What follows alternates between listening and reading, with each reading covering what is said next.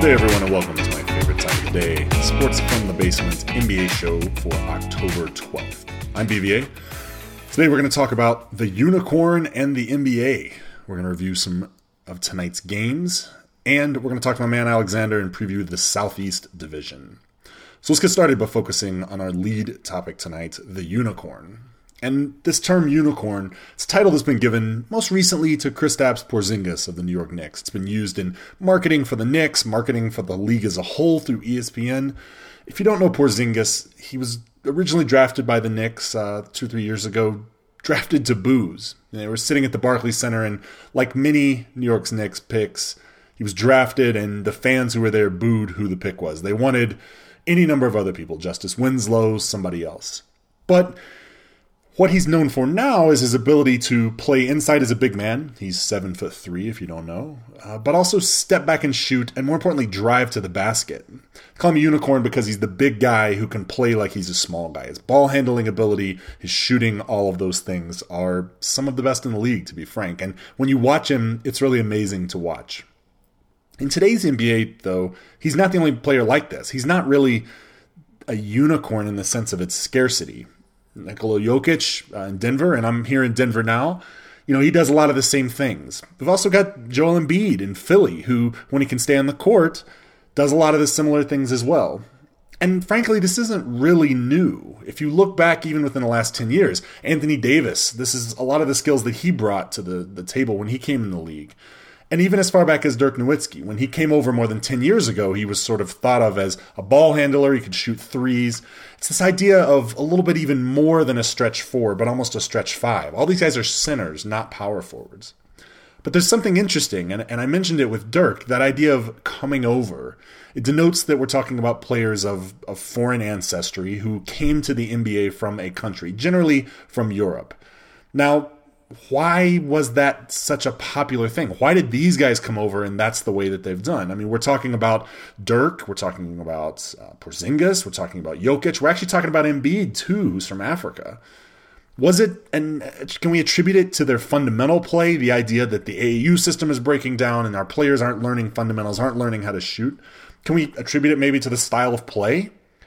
I don't know. I think that's probably been true in the past, but we're seeing it more and more amongst Americans as well. And the youth in particular, if you look at some of the biggest AAU tournaments, you're looking at guys who are not small, who are playing like they're small.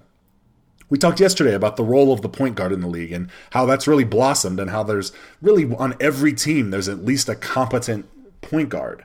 Could this be the response of the big men? You know, it's frankly affected other big men as well. You look at Boogie Cousins and his now propensity to want to shoot threes. Brook Lopez is kind of a classic example. Somebody who, over the course of his career, up until last year, shot no more than 3 3-pointers during his career, and then suddenly shot over 80. Recently this week in a game for the Lakers, he came in, he's still coming off injury, comes in 2 straight possessions, the Lakers shot attempt is a Brook Lopez 3. Something you would have never imagined. And if you know anything about Brook, that's out of his mind for 4 years ago. So what does the future hold? Are we looking at positionless basketball? Is this a battle between specialists and generalists and looking for the players who can kind of play all positions, that Magic Johnson play all 5 kind of mentality? I don't know. My gut says the league continues to ebb and flow. This isn't something that has only existed in the modern game, but it actually existed before it. We just thought about it differently. We haven't seen a Shaq or a Hakeem type player come into the league and be really featured for that inside game. We're seeing the game played at a much faster pace, and it's only a matter of time before that big man is able to get down the floor and be a big man again.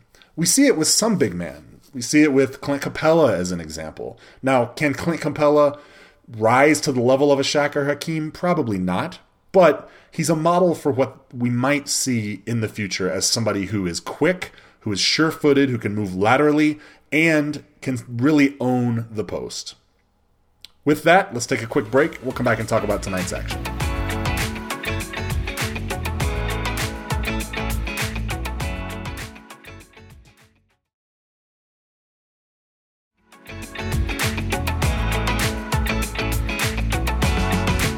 Welcome back, everyone. Let's take a look at the action on the court tonight.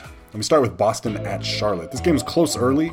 The Boston took a lead after about 3 minutes. For Boston, this was really a dress rehearsal. So we saw a glimpse of what we think their starting lineup is going to be to start the season. Brad Stevens has said it's going to be fluid, but we got to see Irving, Hayward, and Horford, their big three, with Jason Tatum and Jaylen Brown, which really looked good. You know, the big eye test takeaway for me was Irving's ability to run the offense, to distribute, and to find teammates in good situations all night long, whether it be under the basket, whether it be at the three-point line, whether it be literally just setting them up and spacing the floor as he did with Hayward in a couple situations. Both teams took care of the ball really well. Only 13 team turnovers for the Celtics, which was a big deal. They led the game at the half, 57-38. It was really over from there. Charlotte made a late game run with their reserves, but it was really obvious that Boston was the better team here. Irving finishes with 16 points and 10 assists, played all of 27 minutes. Horford with 15 and 8 rebounds, and Hayward with 13. We also saw some nice run from Shane Larkin, who's been back and forth overseas and here. 9 points in 11 minutes for him. Be interesting to see what his future is. For Charlotte, Kemba, 12 points and 6 assists, and Malik Monk had a really nice night, 21 points and 6 rebounds off the bench. Boston gets the win 108-100, game never really in doubt, much more of a blowout than what's indicated by the score. Washington visits Miami, and Washington jumped out with their first team, leading by as much as 12 in the first. Wall and Beal really look ready for their regular season. Both their scoring and distribution is really at a high. And we talked last night with Trevor Utley about how they're entering the season with a chip on their shoulder, and you can see it. I mean, they just don't really seem to want to take any crap. They just want to go, score, win games. The Heat continued to rest Dragic. They did it again. Obviously, he had the busy summer. Be interesting to see what his role is going to be off the start of the season. Tonight, they also rested Whiteside and Waiters, in addition to some others. So we got a chance to see some of their depth, or maybe lack thereof. Heat lead the game up until the very end, really, when the Heat made it close when both teams were playing their second teams. Adebayo and Jordan Mickey. I talked about that depth of the Heat. They led the bench squads back into it, and in fact, Mickey hit the game winner, which you probably will see a highlight if you watch any of them. Game winners in preseason always anticlimactic to me just because it's the second team. You don't really get a chance to see how they would face up at the end of the games. Adebayo, 15 points. For Mickey, 12. I mentioned that game winner. He also had 6 rebounds, played 19 minutes. Kelly Olynyk, 22 minutes. He was a starter tonight. They left him then. 8 points, 4 rebounds. It's going to be interesting to see if he can have the production and really the impact that he had in Boston in this new type of offense. For Washington, I mentioned Wall and Beal, great nights. Wall, 16, 8 assists. For Beal, 15 and 4 assists. Kelly Oubre Jr. had a really nice night off the bench, 10 points and 14 rebounds for him. Miami gets that game winner, but again, the game really was owned by Washington. Final score, 117-115 Miami. Philadelphia visiting Brooklyn, and the game played out on Long Island. The story of this game will be Joel Embiid, especially with his contract that he recently signed, with all of the hype surrounding him. That is the story of the game. But there's other storylines as well. Fultz was rested. It's looking more and more like he's going to come off the bench to start the season, and that's an interesting decision. We'll be curious to see how long before he comes in. Philly really took the lead early and never let up. Nets missed shots, and for a team like them, when they don't shoot the ball well, it's going to cause problems. But they also lacked sufficient closeout D. They gave up 43% from behind the arc and 51% overall. And if you have a team like Philly and you give up 51%, you're going to lose. Really, the only bright spot for the Nets was D'Angelo Russell. He finished in traffic multiple times, took control multiple times, but really it was nowhere near enough. I mentioned the main story was Embiid, 22 points and 7 rebounds in 15 minutes. And largely, not to throw water on it, but largely that was because he went 14 for 18 from the free throw line. Now, that came about because nobody could really handle him. Also sort of a misnomer because the Nets were trying rotations. The person who played him the most was Trevor Booker. He's a stretch 4. They didn't really put Mozgov or Zeller up against him for long stretches. So when he was in, the Nets had really no chance to foul him. So he goes to the line. He was able to convert 14 of those, so taking nothing away from him. But when you really dig in and look, Embiid had a great game. It's great to see him score so many points. It's great that he's back. But can he do that against real big men, against teams that are going to play him? Much less can he stay on the court. JJ Redick also had a nice night with 18. Dario Saric, off the bench, 26 points, 9 rebounds, and 3 steals. Great night for him, starting to really get up to speed with what the Sixers are going to do this year. Mentioned Russell had a good night, 24 points in his 24 minutes. Caris LeVert, also a nice night, 16 points off the bench for them. In the end, blowout for Philly, 133-114. Houston visiting Memphis, and one of the keys for Memphis has been trying to speed up their pace. Coach Fizdale's talked about it in terms of their new roster moves. If you've seen Marc Gasol, he trimmed down a bunch. And for the first half, Memphis was really keeping up with them. They were keeping up with him, but it was also partially due to Houston's shooting. Houston only scored 44 in the first. So for a game that was going to be played at a high pace, for them to only score 44 is a little bit of a red flag. Mostly because, just like as I mentioned, poor shooting. Harden 2 for 13 on the night from the floor. We get to the second half, though, and it's a little bit of a different story. And Fizdale talked about this in his in-game interview. Stamina came to play. Really, for Memphis to keep up that pace and that pressure for an entire game against a team as good as Houston was going to be trouble. Mike Conley really looked great. He's able to get to the basket pretty easily. Often, though, when he gets there, he looks to pass out. Contrast that with Harden, who was also able to get to the basket pretty freely, and he was looking to finish, or more importantly, get fouled. Capella was really a bright spot for Houston. He ran the floor and was rewarded well inside and out. Very effective all night long. Harden, I mentioned, shot poorly. 18 points, though, and 9 assists, mostly due to his 14 for 15 from the line. Chris Paul, 9.6 assists, 3 for 12 for him. So again, not great shooting from the two stars, but it was sort of picked up by everybody else. That's a good sign for Houston. Capella, 15 and 9 rebounds. For Memphis, Harrison had a great night, started 17 points. Gasol, 12 points, but only 2 rebounds. Didn't seem to be able to move as quickly. We'll see if that weight, having that weight off, is going to affect his stamina and his ability to go. In the end, Houston outran Memphis 101-89. And finally, Portland at Phoenix. This game started close. Portland rested Nurkic, which meant they started Zach Collins, and Collins didn't exactly cover himself in glory.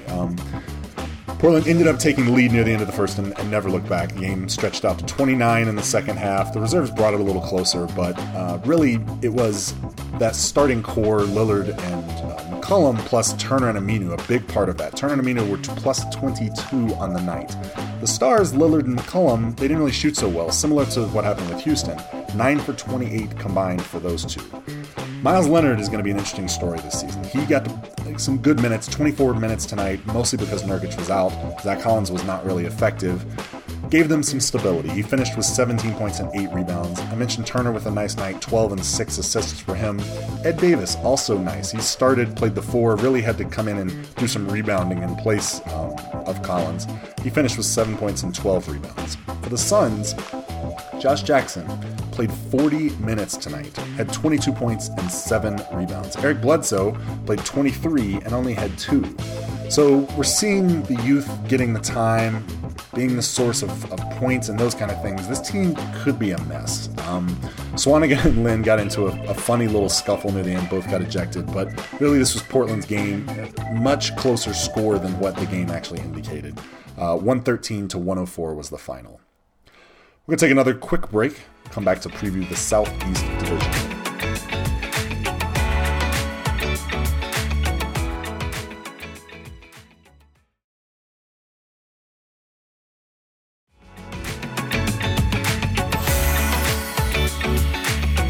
Welcome back. Joining us now is my man, Alexander. How are we doing, Alexander? Doing fantastic. Excellent. Thank you so much for joining us. We're going to talk about the Southeast, and I want to start with your hometown team, the Atlanta Hawks. They've been sort of the emeritus of this division for quite some time. But oh, Lord, that's giving them a lot of credit. You send 5 guys to the All-Star game or 4 guys to the All-Star game, and it does something for you, I guess. But this is obviously going to be a rebuilding year. Yeah. So, first of all, let's just start with what's the mood on the team. I mean, from the outside, it seems like it's quite possible you could come to the conclusion that the Hawks never really reached their potential. But I'm curious what the mood is in Atlanta around not only the past couple of years, but in this team as we head into the season. I think the past couple of years has been a lot of letdowns, a lot of really painful trades. But I'd say the mood now is it's just better to know, that it's a rebuild year and be straight up with ourselves about it than feel the burn of hope again. I don't think anyone has an expectation that we'll make it to the finals. That's for sure. We're not the Nets, so we're happy about that. But, I think literally we're just going to have a fun season. I think it's going to be a fan rebuilding year for us too. Some good changes to the stadium down here, to the arena. So we're going to have a good season. Fun watching, Schroeder's haircuts. Yeah, and Sir Foster, keeps it rolling, and that's all that matters. He's got a pretty sweet setup this year. I think we're all hoping that John Collins can, transition from rookie to, like Reginald or something. He needs to be.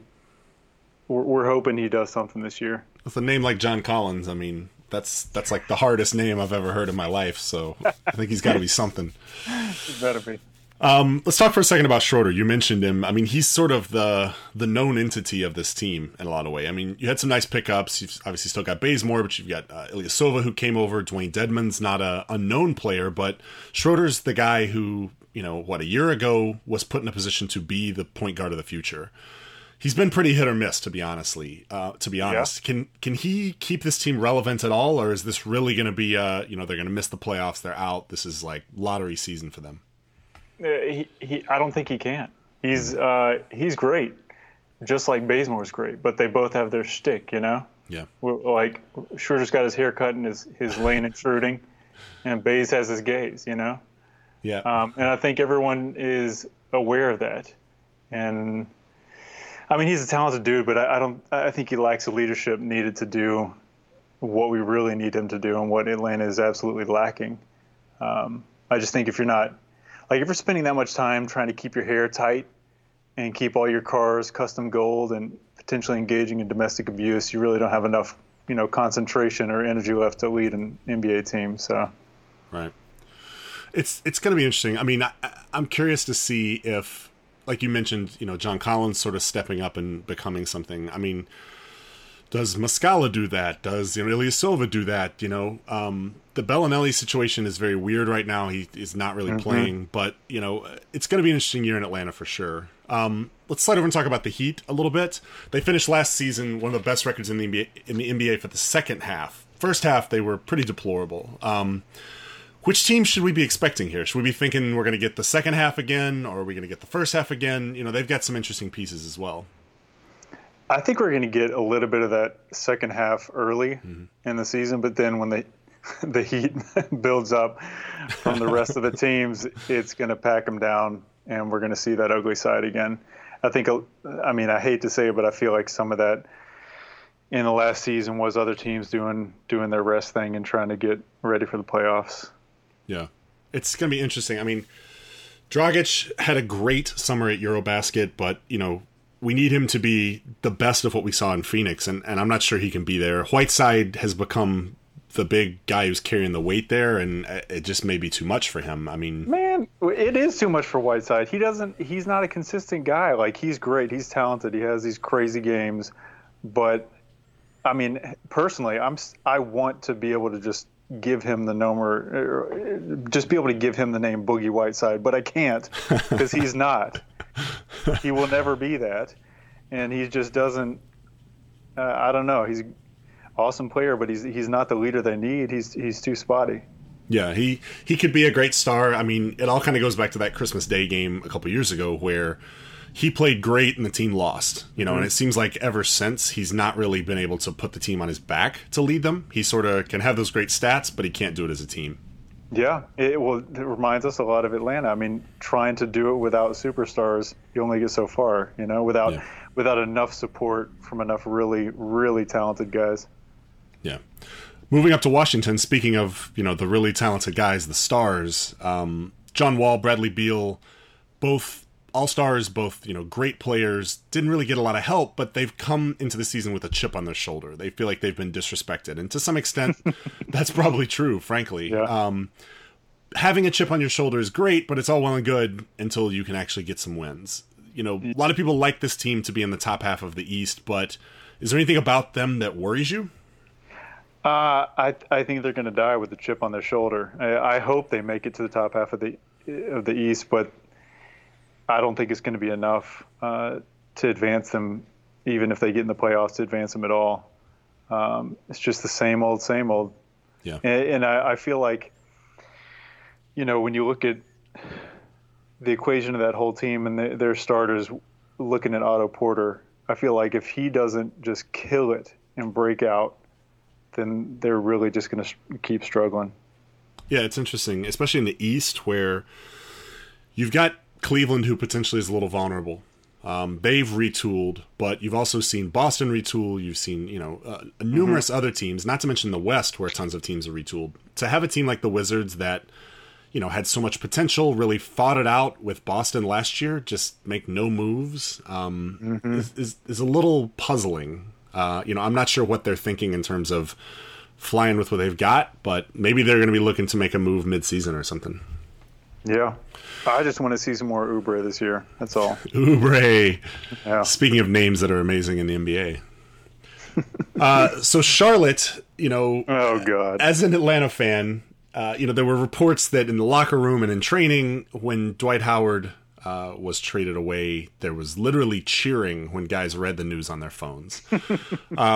Dwight's sort of an interesting scene, man. He obviously is a great player, but he really hasn't had a team that's been successful since he left LA. Anything leads you to believe this Charlotte team can be successful with him this year, or is it really just another stop? Hell no. Dwight, he's nothing but teeth.